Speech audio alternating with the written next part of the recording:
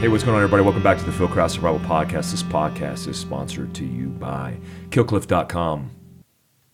Oh, yeah, killcliff.com. That's George, everybody. Hey, guys. Yeah, Killcliff, man, I'll tell you what, they have those great all-natural energy drinks. They have ones for your little pre-workout, which is the Ignite. They got the During, which is the Endure. And they got at the end, when you're all done sweating and working hard, the Recover. And they have that special CBD recovers as well. I know we had them in stock. Why are you breathing so hard, man? I'm sick. My lungs are full of fluid. Let me take over. KillCliff.com, Navy SEAL Foundation. If you guys want to save 10%, use Survival10 and save 10% at KillCliff.com. Also, IntegralDefenseGroup.com. Sorry, that's a tongue twister. That is. IntegralDefenseGroup.com. If you guys have seen, number one, if you're not a member of our closed Facebook page, you should be. It's Prepped Space EDC. Prepped Space EDC. Just go to Facebook group pages, put that in the search browser, and you'll be able to get access, and I'll let you guys in. That's where we have everything about EDC, guns, the list goes on. I just saw a booty pic from some dude this morning. And I was like, okay. He said feeling cheeky, and it was him in a thong. I was okay. I'm okay with that. I'm not going to moderate that. Nope. So if you guys are interested, check that out. But also, we just did a YouTube video on the P320X carry. First time I shot a SIG. I'm not paid by SIG. I swear to you. I wish I was paid by SIG. Oh, God. Yeah. But some guy reached out to me and said, hey, we do custom stippling. I said, let me see it. And then I was like in shock because it was black multicam. And the cool thing about the modularity of a SIG is the new SIGs, you could basically do the stippling and they could send it to you direct. You don't have to send your gun in. Mm-hmm. And that's a big pain in the butt, man, to do any custom work on a gun. These guys send it direct, and you guys could use PhilCraft, one word, to save 10% on any order at IntegralDefenseGroup.com. I recommend the P320X carry and any grips. I believe they do all the grips. Yeah, I'll co-sign that too as well. I mean, you like that? Yeah, your gun looks so good. It looks awesome. Man. Yeah, I can't wait to get a red dot optic on it too. I'm gonna get one of them on it. Mm-hmm. But we do make holsters for those SIG X320 carries. I said X32 carry. It's P320X carries on PhilCraftSurvival.com, and you guys can use Mike for 10% off. I'm just gonna throw it out there. Yep. You ain't going to try to over... No, okay, I'm not. okay, I'm cool. going to let you have this one. All right, man. Also, we're sponsored by BCM, Bravo Company Manufacturing. We are now dealers for BCM, which is a big deal. Mm-hmm. The thing is, if you want any uppers, because we're not doing the FFL thing yet, but if you want uppers and stuff from us, we're not going to advertise it yet, but you guys can contact us at george@philkraussurvival.com. Whatever you want. Or info at philkraussurvival.com. Just go with George. Or George. It's fine. Use George. Also, Bravo Company Manufacturing, big partner of ours. Make sure you guys support those guys. John Chang, marketing guy for BCM's great dude. We just shot a video out here in beautiful Prescott, Arizona. Mm-hmm. You guys can check him out at blackpowderredearth.com, as well as his social media. The best graphic novels on covert action, special operations, and contract work. It's awesome. I mean, I'm not a comic book nerd, but graphic novel-wise, because I got every single issue of that. Make sure you check Black Powder Red Earth out. Hey, also, guys, we are sponsored by KCHighlights.com. So you always do this to me, and I go blank. But no, KC Highlights, they're a lighting company, light bars, spotlights, anything you need, like rock lights, anything like that. Mike's got his Dodge at the Summit Jeep right now, or Summit Off-Road right now, and he got this sick light bar on it. Are you jealous? I am, because I'm a little jealous, but I can't wait to get my Land Cruiser, because I want the classic round lights on the top. So if I get this Porsche rally car and I build it out, I want the KC, they have a quad pod. Yep. I want KC highlights and the smiley faces. Yes. The covers. Yes. I have them next door. Yep. I have them from a buddy, but I want to get those in the quad pod. That'd be cool. Oh, that'd be dope. That's sick. Iconic company, small business. 50 years in business this year. So small business turned big business, but still family owned, which I love. Is. And you guys can check them out, KCHighlights.com, and use Fieldcraft to save 10%. Fieldcraft, one word, you save 10%. Also, this podcast is sponsored by TriArcSystems.com, TRIARC Systems.com. That Tri-11. What can I say? That highlight video I did, that's not, there's no speeding up that video. That gun shoots that fast. Yep. I'm fast too, but you know. Yeah, you get that good trigger finger, you know what I'm saying?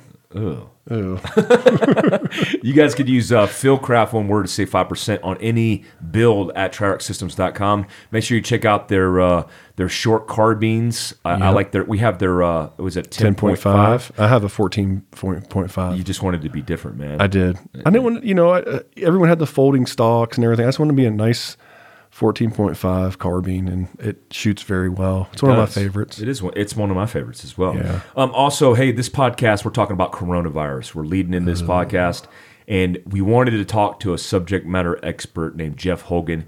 He is a psychologist, PhD, but also has an undergraduate studies in microbiology and a whole bunch of things related to. Look, he's a first responder in Washington State where this stuff is taking place. But he's one of the smartest dudes I know, and he wrote a paper and page about resilience and the response necessary for best practice as you individuals, civilians, first responders, military, and how you guys should react. And this coronavirus, a lot of people are going back and forth like you shouldn't be prepping, you should be doing this and that. Look, let's just take the education. That's it. Listen to the facts, and then we'll get to the recommendations afterwards. Yep. Exactly. And that's all it is. Just listen to what he has to say and make your own decision from there. All right, man. Let's kick it off. Jeff Hogan on the podcast. Jeff, thanks for being on the podcast, man, and taking the time. Hey, Mike. Thanks for having me on again. I really appreciate all the effort, and I love talking about this stuff. Yeah, it took us a while as far as getting a timeline lined out, but things are changing so rapidly.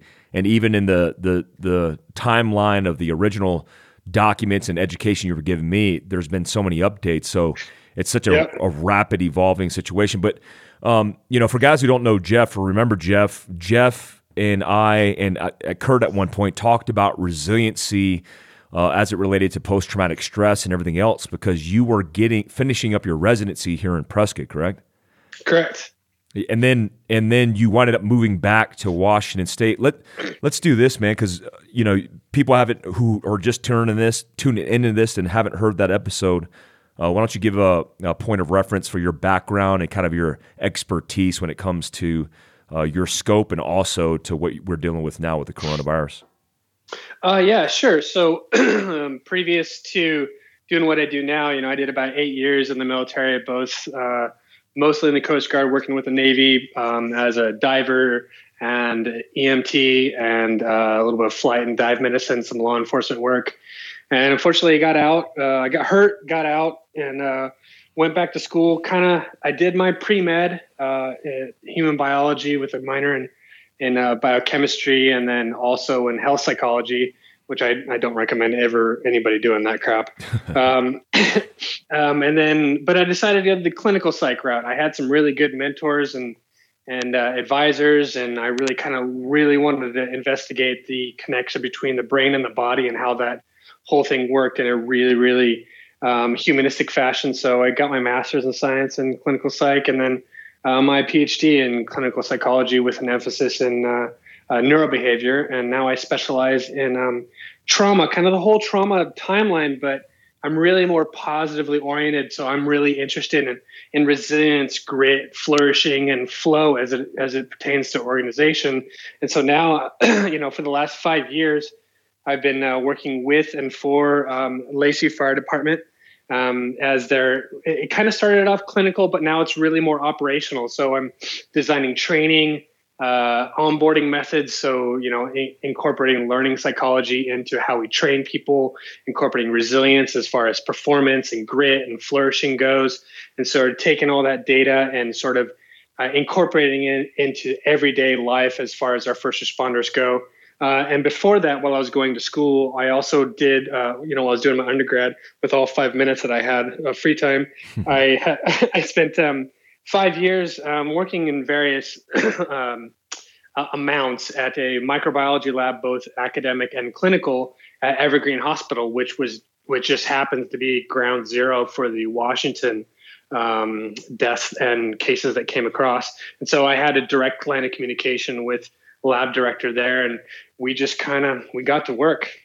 That's amazing. You know, I'm very careful, and actually Jeff keeps me in line with how I message, because I'm not an expert in messaging, and there's a thin line between, you know, the message, which could be emotionally based but not tied to science and data and real accurate information, versus kind of spinning off into opinions. And then you know, he spent some time mentoring me between the two, because, you know, for Fieldcraft Survival's perspective, as the company that I own, I always want Fieldcraft to be really truly unbiased when it comes to things like this. When it comes to what's the current situation on the ground, what are best practices and best recommendations based on the experts' recommendation, not based on my counterterrorism experience, but based on the experts that are on the ground, and then more so in how we disseminate that. And that's one of the reasons I reached out to Jeff to have him on the podcast, because not only is he a subject matter expert in these kind of things, but he just so happens to be at ground zero where this is taking place, that, you know, the really the epicenter of the biggest number of casualties in the United States here in Washington. So, Jeff, can you outline for us kind of, I guess, when this kicked off in Washington State, your relationship during this time to the hospital and to the region, and then how it's kind of manifested itself till today? Yeah, just to sort of reinforce what you kind of prefaced as far as our relationship has been for the last, 2 or 3 years. Again, Mike, I think that you and I are, we kind of model this across multiple disciplines, that in reality, the differences between you and I are not that great. We have far more similarities than we do differences, and we can get so much more done when you and I can sit and have an adult conversation and sort of come to an agreement where you step up to meet me and I step up to meet you on common ground. That's when we get things done. Unfortunately, it doesn't seem to be, that generalized, but, as we keep sort of building this thing, this is how we get to an actionable, off of objective data, actionable intel to get, whether it be survival or achievement, whatever it is that we're looking for. This is how we do it, right? Mm-hmm. So around Saturday, we've been tracking the COVID progress. We've been tracking it for a little while, but Saturday it became clear that it's now in our backyard. And then Sunday night, we found out we had, local Seattle residents who had passed away from the infection. And all of a sudden, the machine starts. And what the hysteria started, this sort of, oh my God, we're all going to die. This infection rate is so great. And then we're getting all this data from CDC and the World Health Organization that was sort of congruent, but they're not all the same. And then we also had, and what, being the scientist, I kind of shifted really quickly into a sort of science officer position, which my fire department is just super, super dynamic in that I can just shift to what we see the need to be at that time. And just luckily I have the background to kind of move across dimensions like that. So what I did, Mike, was I started pulling from evidence-based sources, so like our research databases, and I just start pulling, and most of them are sourced from China, but they're translated and they're sort of fast tracking this data to pull out. And so I just started pulling all the actual corroborated data that we could build an accurate perception on. And so as I started to do that, the emergency medical services are just, unfortunately, we had some local firefighters get caught unawares, not of any fault of their own, but unfortunately, they got quarantined, and then, now it's real, right? Now we have to sort of figure out how we're going to do this. And we sort of arranged clinical science and academic science in a way, and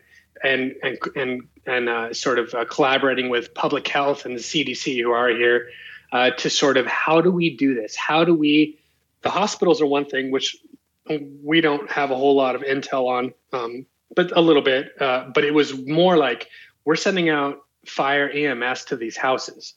Now, what does that mean for us? How much are we at risk? How much are our patient at risk? What's the accurate scope of this disease process?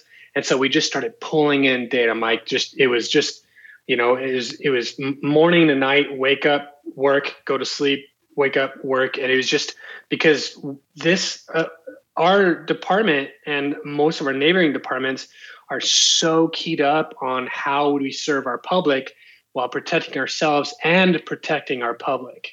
So that's really how this whole thing started. Yeah, that's a huge consideration. And I never really thought about it until we started chatting, how big of a response that you would have to kick off in giving the assurances and giving the education and giving the information to create the protocols to protect your guys. Because, I mean, if you think about it, every person who responds and reacts to somebody who potentially has the infection or the virus, then all of a sudden now we just quadrupled, or depending on how many first responders responded, we've just taken out an action arm in first response because of the way that we potentially responded in the first place.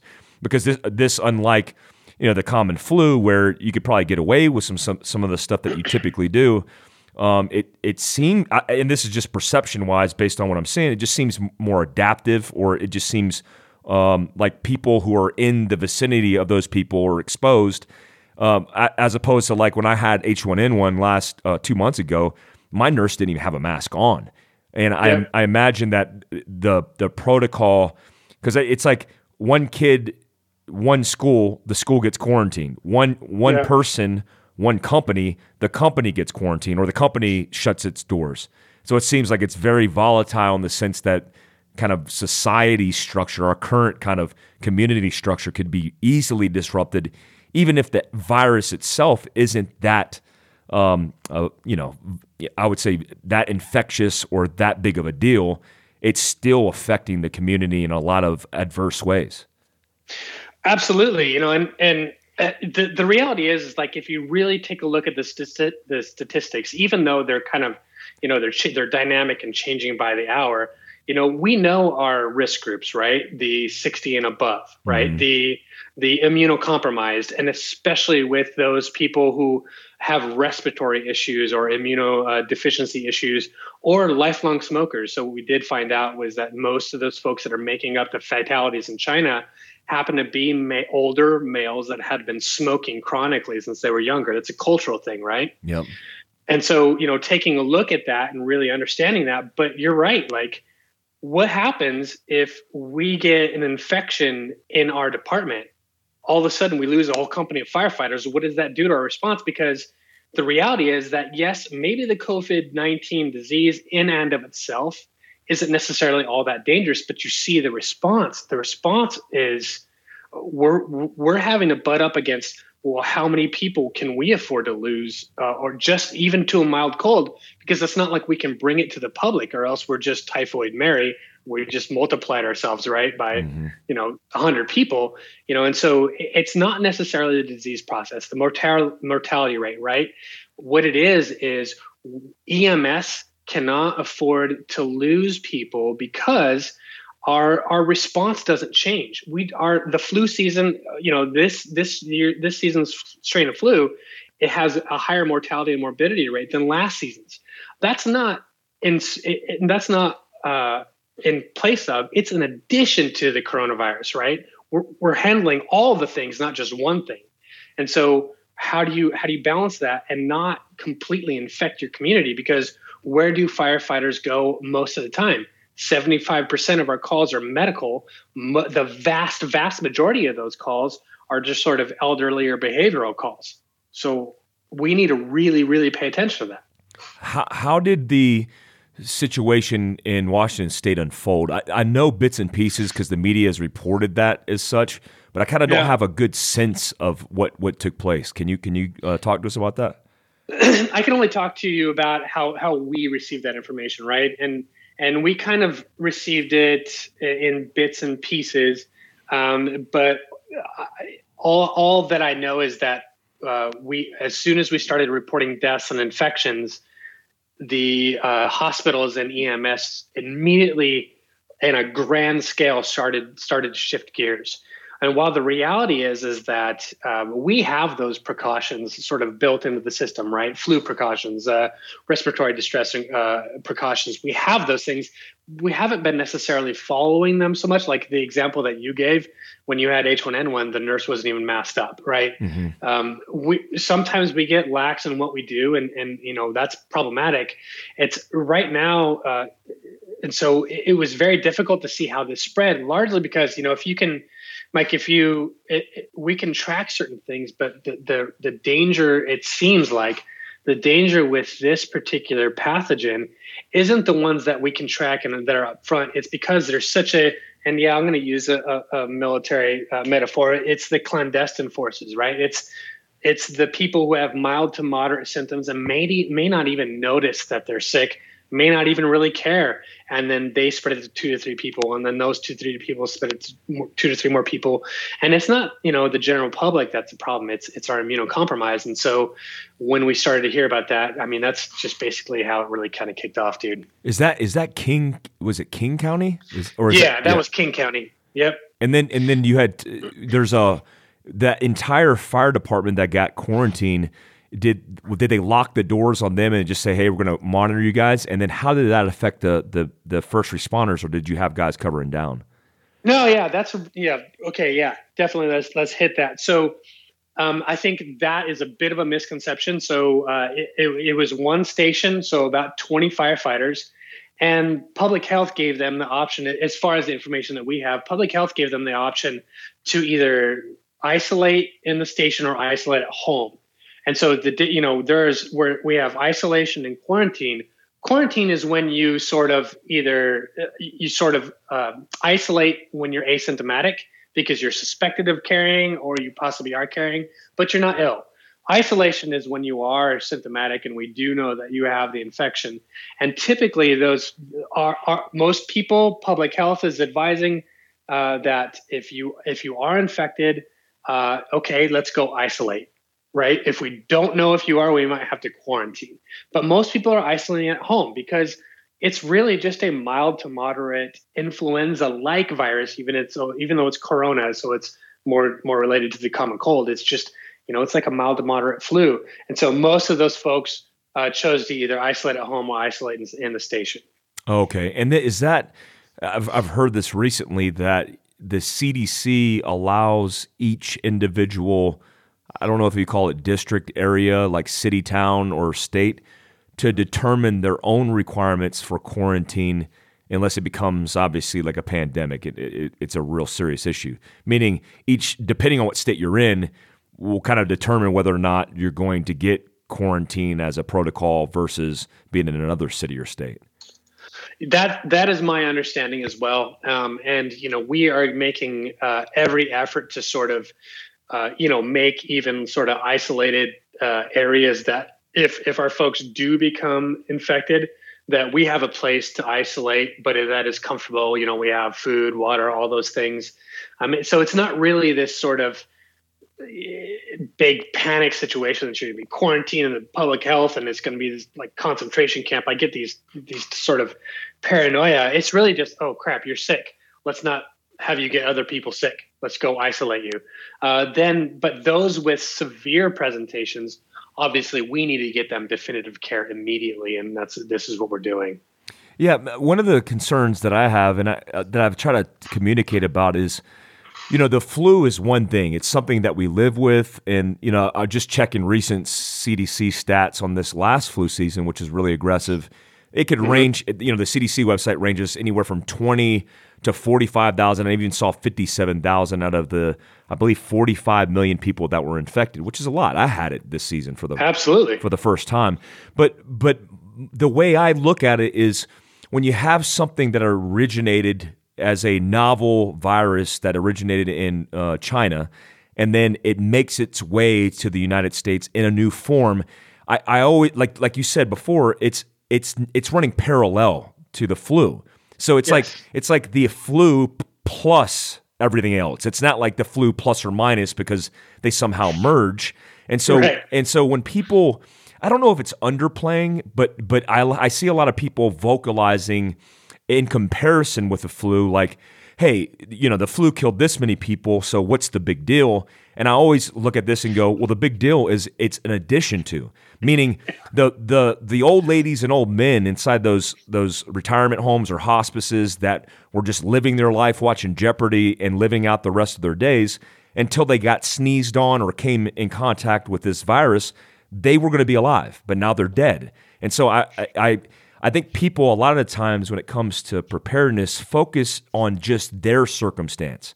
But I like to think about my parents. Like my mom and stepfather live in North Carolina, and they have a reported case there. And I know my mom's not going to prep. She's not that kind of person to get ahead of it.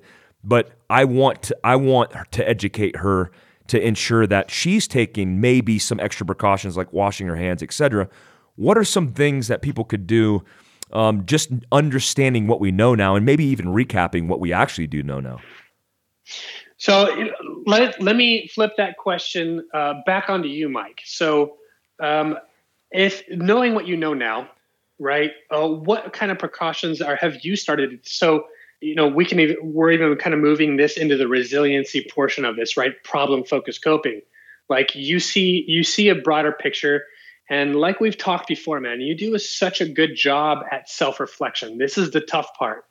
As we get data, people, again, you're talking about people who are, comparing it to the flu virus or downplaying this thing and upplaying it, right? Like complete panic, buying cases of water. Like, wait a minute, what are you doing?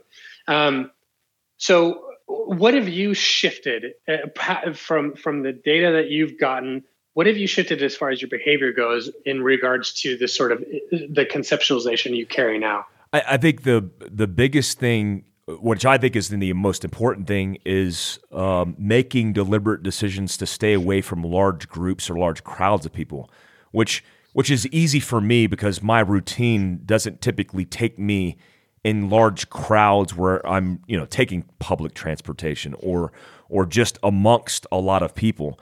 And then I know I got H1N1 from a 5.11 survival seminar. Like I had 100 people in Las Vegas, all from different locations all through the U.S. And after the seminar was over, I had about 40 people stop and shake my hand afterwards, including one dude who was hacking. And I was like, oh, remember to wash your hands later. And I probably didn't. The second thing is I found myself consciously washing my hands and being very conscious of my hygiene decisions. Like if I'm touching a rail, a knob, I'm going reference to wash your hands now, or reference you're shaking hands, so reference to do use hand sanitizer when you get in the car. Dude, I don't know why, but ever since I started thinking about this, I touch my face like 1,000 times a day. I mean, just constantly in my nose and my mouth. And so I've deliberately stopped touching my face. Like if I touch my face, I go, you know what? Why are you doing that? Just stay away. So the real mild things that I've included in my behavior. The prepping, look, I'm a prepper anyway. It's for me, upgrading to support my family a little bit is just what I do routinely. So it's not like I had to do anything extraordinary. That's just my prep game anyway. So this is the thing that's so perfect, right? Taking into account communicable diseases and making small changes to your behavior. And this requires that sort of painful self-reflection portion that some folks aren't necessarily ready to do all the time. And what I mean by that is, how much do I really know about epidemiology, microbiology, virology, and molecular biology? And so can I make definitive conclusions about what I know, or should I really kind of remain fluid and dynamic to the situation and take what courses that I can control and leave those things that I can't control, let them work themselves out and act as if what I can do now. So exactly, being intentional about washing your hands. So we know that it's about a 6-foot distance that is considered non-exposure distance from other people. So keeping that 6-foot distance. Stop shaking everybody's hands during flu season. You know what I mean? It's not a personal thing. It's hey, infectious diseases suck.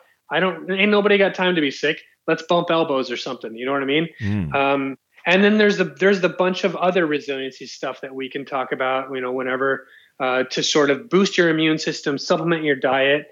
And like you said, so that sort of the reduction of anxiety that comes with being vigilant so that you are prepped.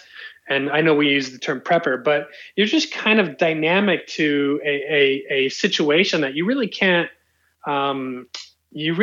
predict. We have no idea where this is going to go. We have no idea when the next one's going to come.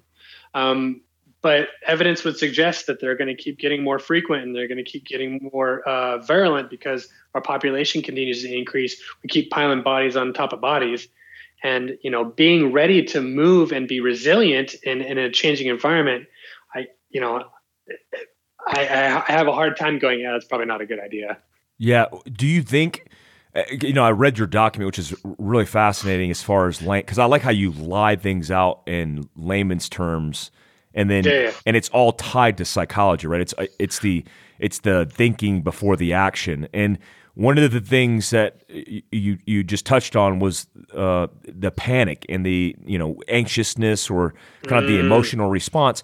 How can people, are you saying that if there's something that is put out, that if you allow that manifestation to dictate or determine your behavior or your actions or inactions, that's when it becomes, I guess, the panic category, right? Like say, you would likely go to your best friend's baby shower, and because you see the reports and you're spinning things in a way that makes you feel better, then you say, I'm not going to that. Would you consider that like the panic category of like doing things that you typically wouldn't do when it's not warranted? Yeah. So this is that sort of self-reflection piece. So if we can tie this into resilience, right? Like, I'm not sure the whole noticing as you're reading reports and some media. I know you've been combing through media, and some of them really word this in a very, like, holy shit, what's happening? We're all going to die type of a format, and going, wait a minute, right? Taking note, first and foremost, taking note of your emotional reaction and why you're reacting that way. And our brain, and realizing our brain does not like not having answers. I know that's a double negative, but I'm going to go ahead and throw it out there.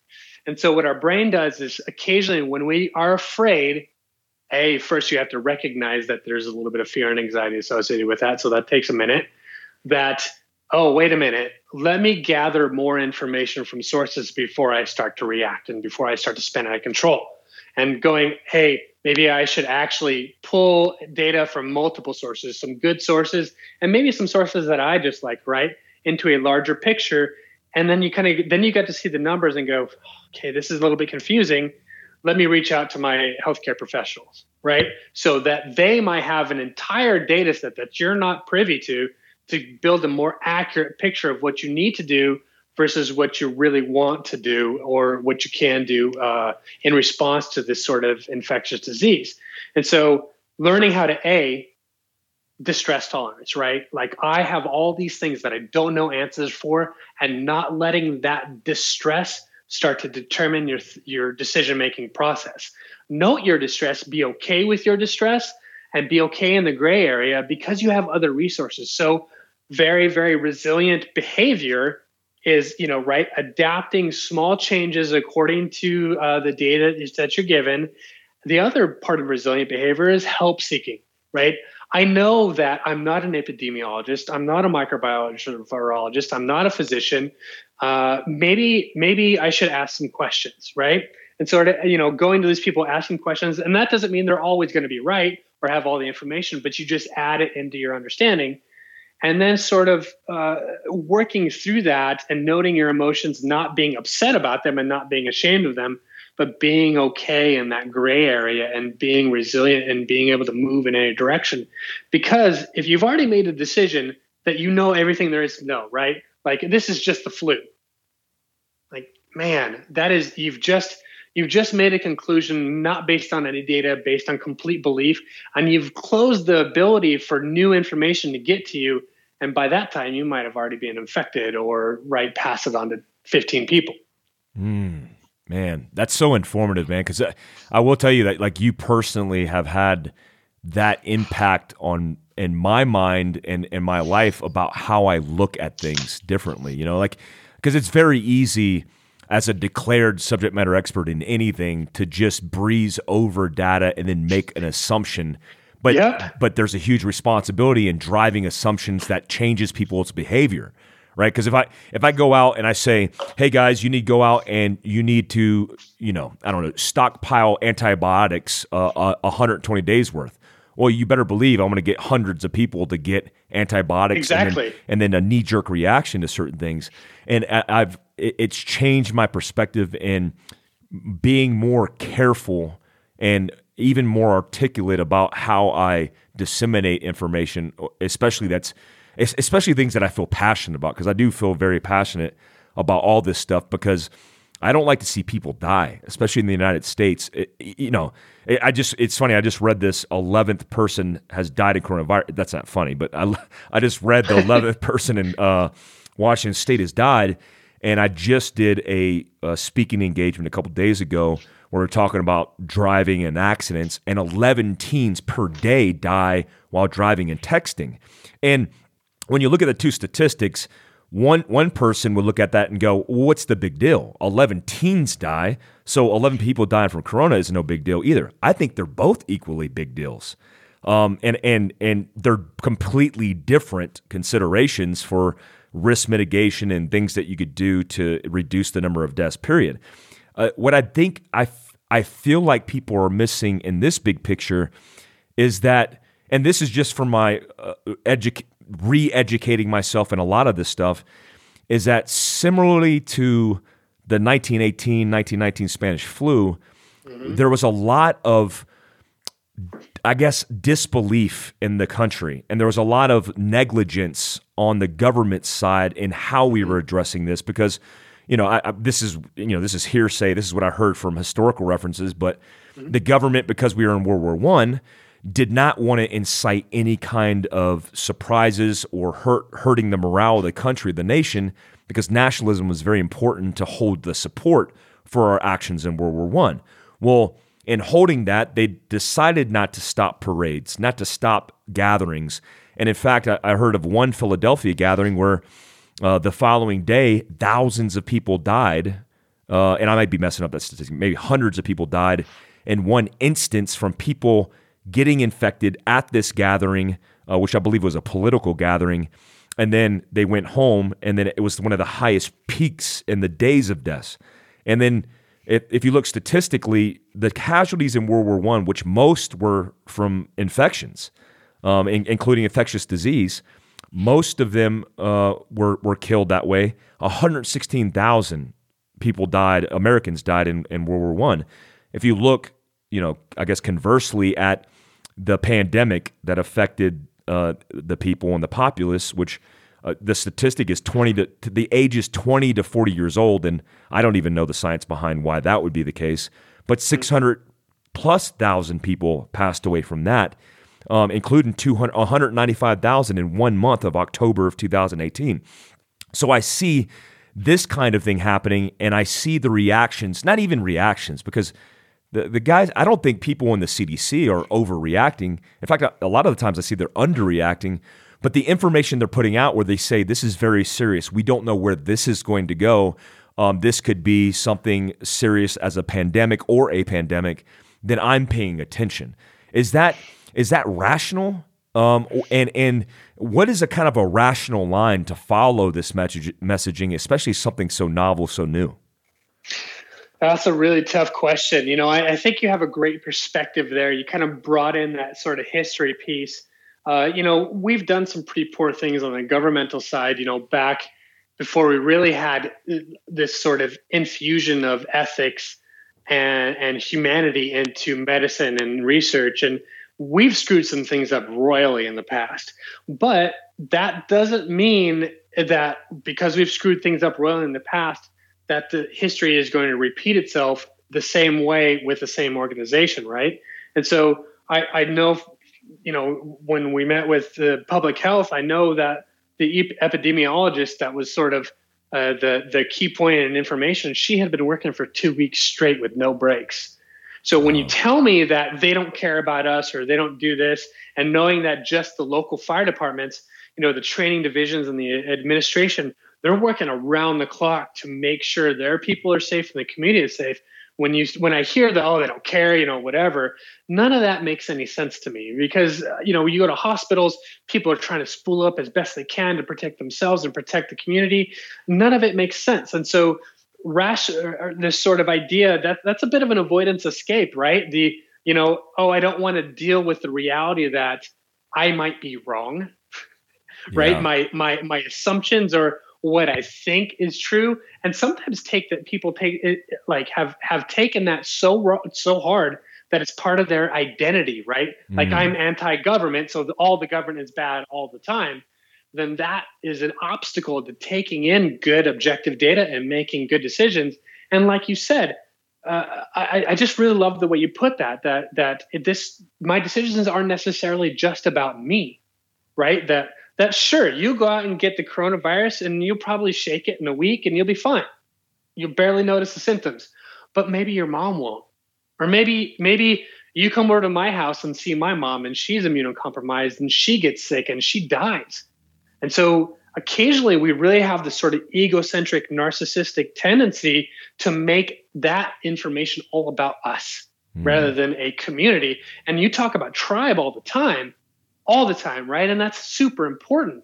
And we need to consider, and I can't tell anybody who their tribe is and who it isn't, but we need to really consider at least our immediate community as our tribe, because my health affects your health and your health affects mine. Oh, wow.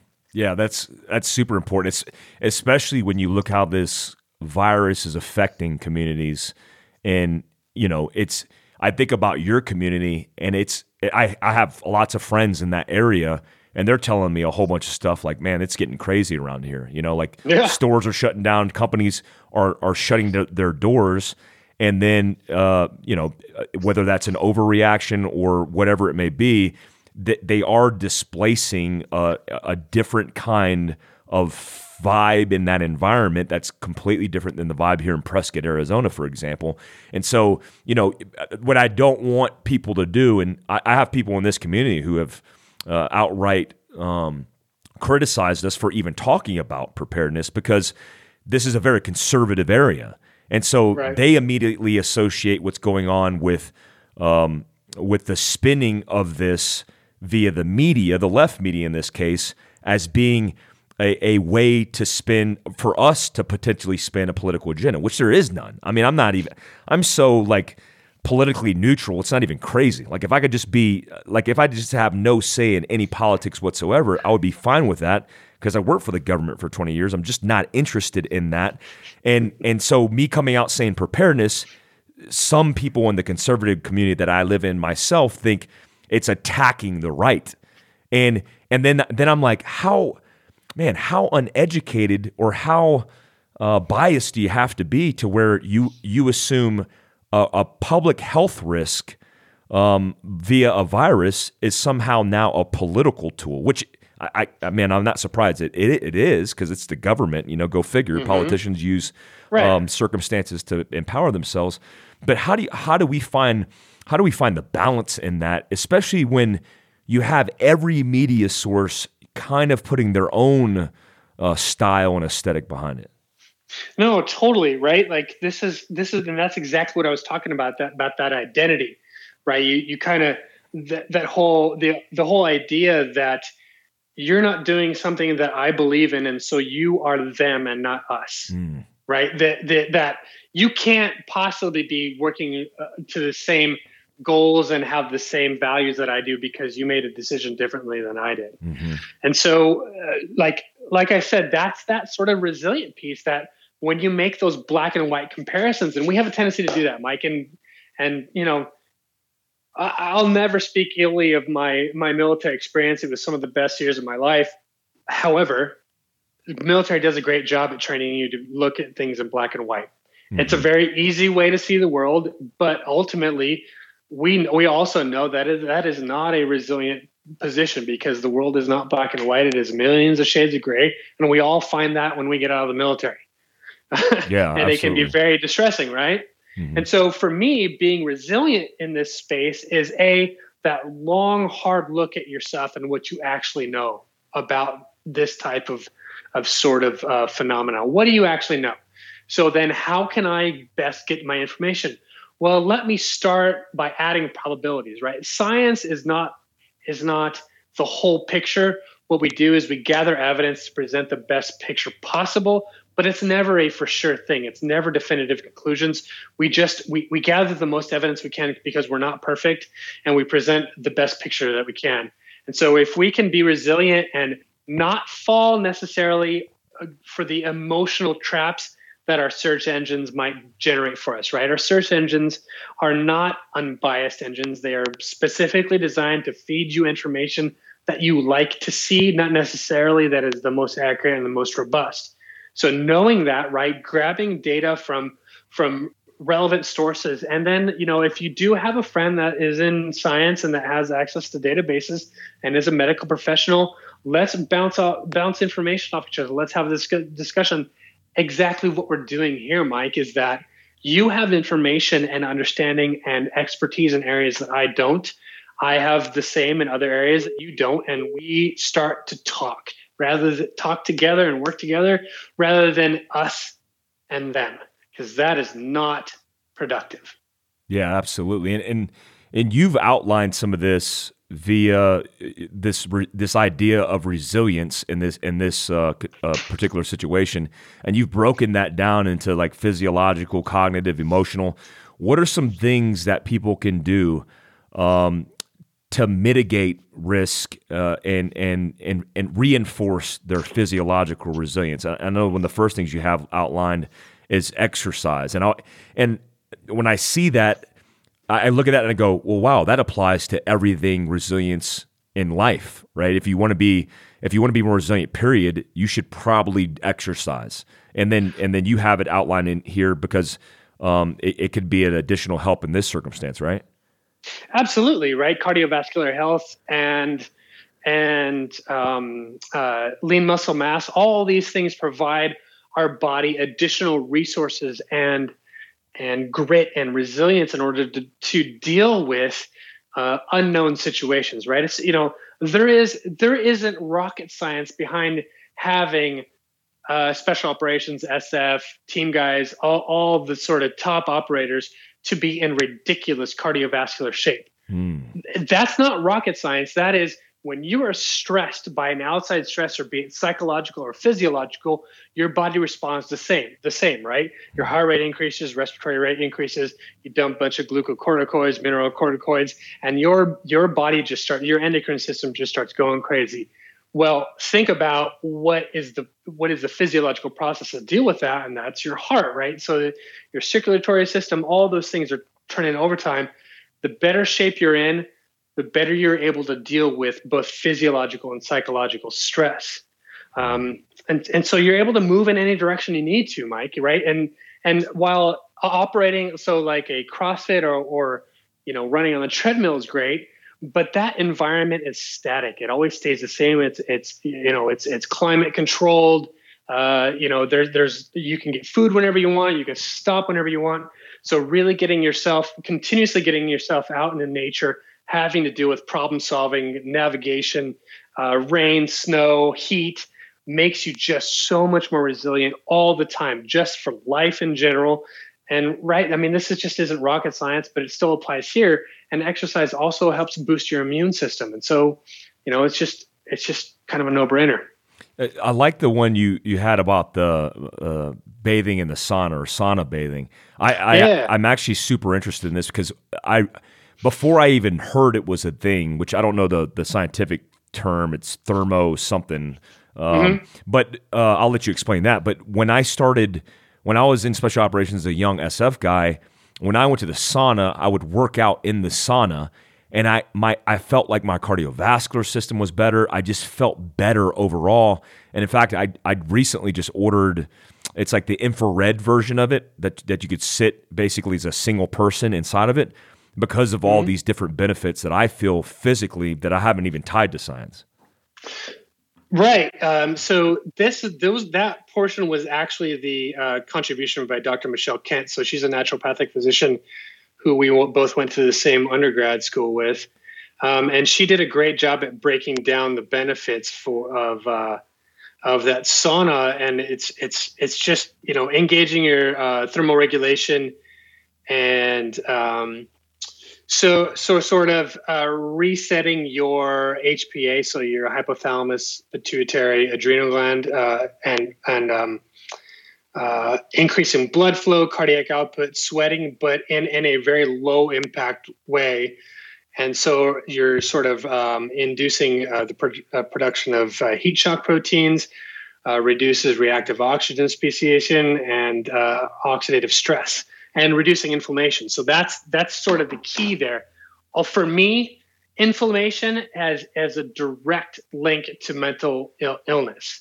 And so anything that we can do either by supplementation, nutrition, which is my preferred as far as my perspective goes to reducing inflammation, and sauna, et cetera, relaxation, super, super important to reduce inflammation as much as possible.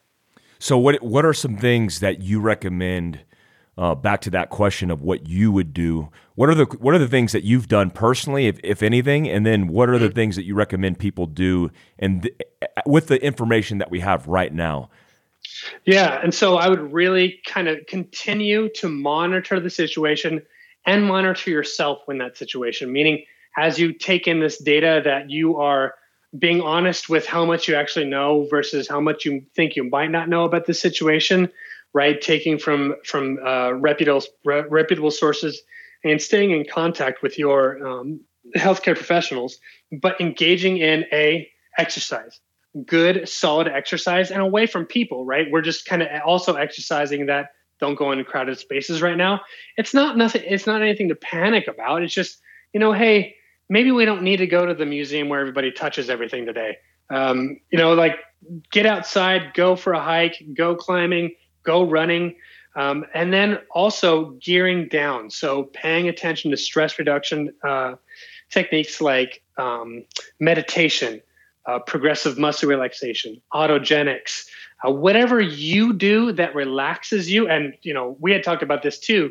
Go to the range. If that's very, very sort of calming and centering for you, that's just going to reduce your sort of stress levels. Whatever you need to do to sort of do that, pay attention doing that on a regular basis, because right now we're all a little bit more vulnerable to those diseases, right? And then paying attention to your nutrition, lots of whole foods, lots of water, low on sugar because sugar can affect your immune system, and alcohol affects your immune system. Small things, small changes to your behavior. Sleep is huge. 60% of all primary care visits are about sleep disruption. And so we have great data on sleep hygiene. It's not easy. It's not a small change, but getting sleep is super, super important. And almost nobody's getting great sleep, including our kids, man. They're not getting great sleep. And we really, really need to do a lot better job at being intentional about our sleep patterns. And maintaining those close ties with your community. You do a great job at sort of encouraging this sort of tribalism among the people that sort of share the same values. And as we start to learn it, hopefully we can mature a little bit as far as, the differences between all of us are just not that much, that our tribe gets bigger and bigger and bigger, and we become more and more collaborative. And so again, we share things instead of fight about them. And so again, all these resilience pieces, there's a lot to this, but these are all these small behavioral changes that can really help out. Like another one might be that if you are starting to experience symptoms, don't panic. Wait, call your healthcare professional, see if you can set up. A lot of systems are setting up free telehealth sessions so that you do not call emergency services out for mild to moderate symptoms, that you can go in and get isolated or get taken care of first, versus sending the fire department or EMS out there. And now we have a much more technical situation that we have to manage, because it can be managed very, very easy from person to provider versus having an intermediary. But if you are experiencing severe symptoms, then you need to make that call. I wanted to before we got off here, I wanted to get your perspective on where you see this going in your own community, because obviously where you are at versus where I'm at is completely different. Like here, I mean, Costco's still got full shelves, but there are people who are paying attention because the median age here is 56 years old. I think the incoming median age is 62. But how is the circumstance currently, and then where do you see it going?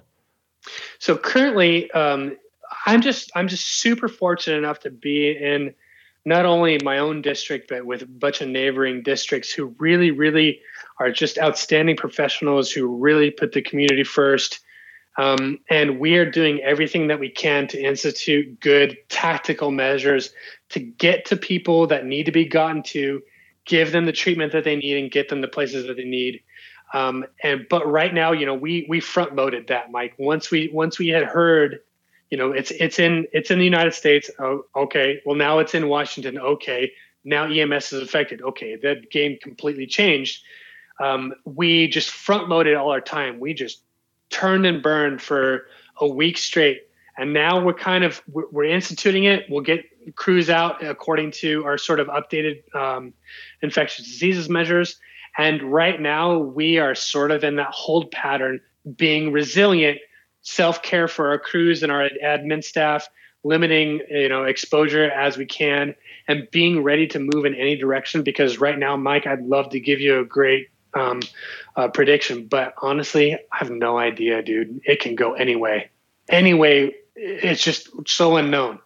Is there anything that people could do for, communities like yours? Is there any kind of, is your community good? Do you guys need help with anything? Like what can people do, if anything?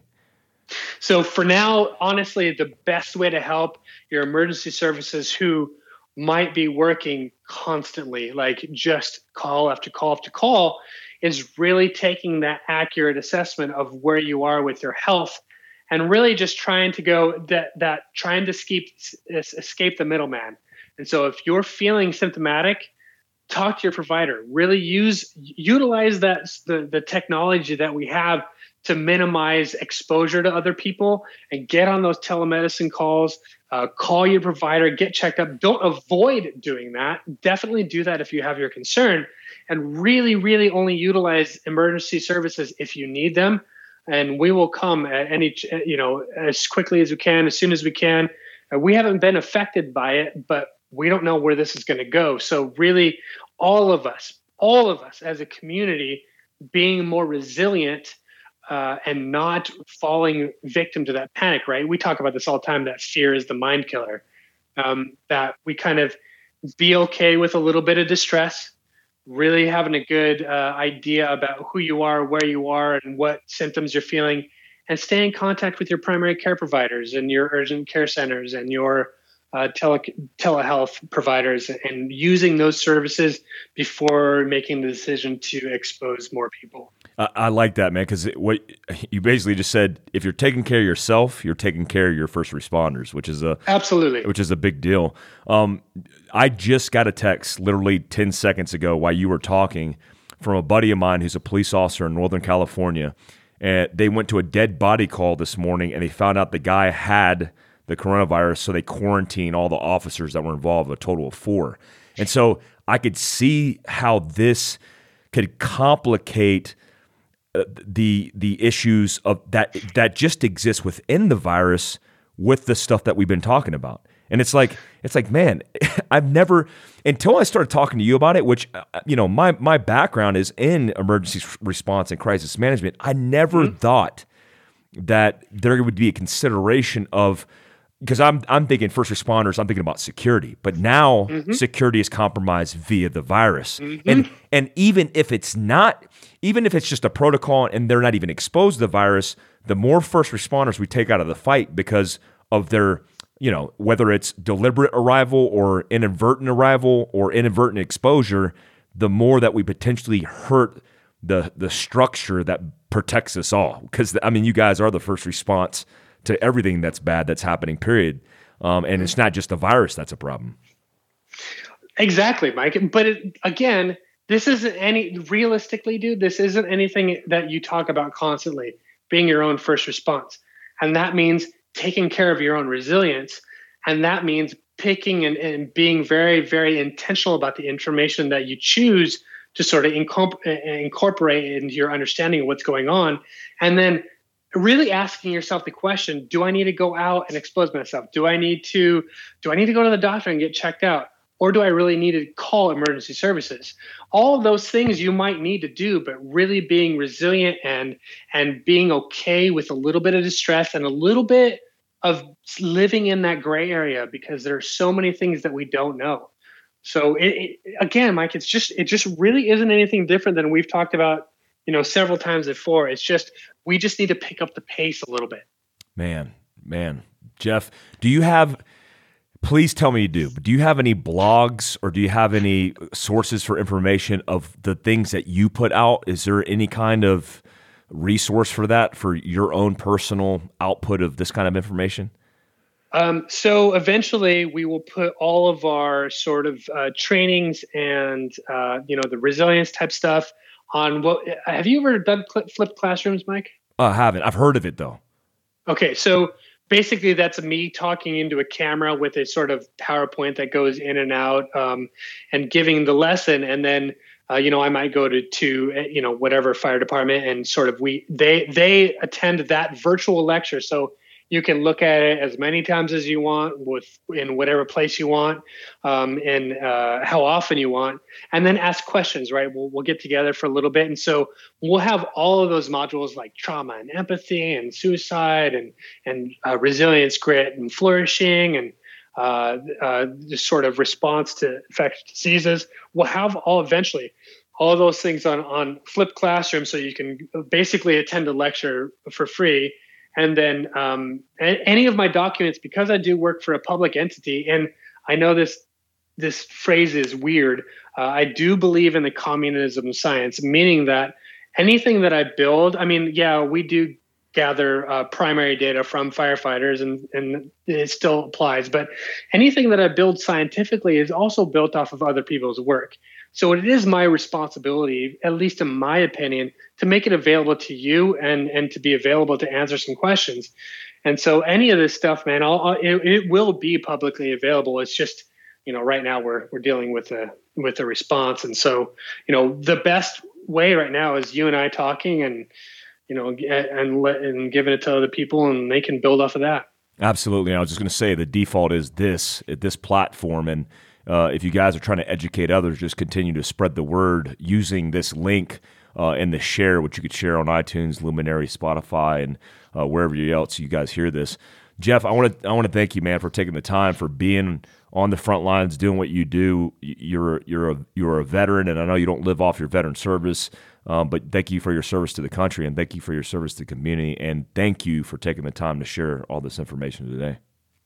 Mike, I can't tell you how much I do appreciate your continuous effort to grow and to put out great information for folks and to be there for people. You do such an amazing job at doing that, even though I know for a fact you're running around with your hair caught on fire most days. Every day. I know you are, brother, and I know how much work you do, and I do appreciate it. So let's keep this.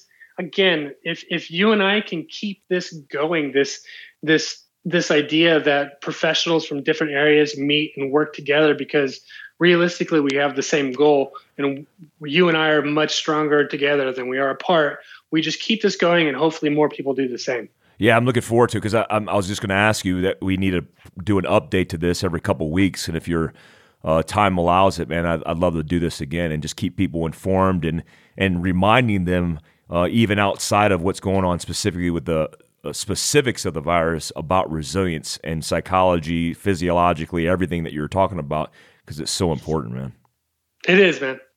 Thank you so much. Thank you so much, brother. I'll talk to you soon. Likewise. Thank you, Mike.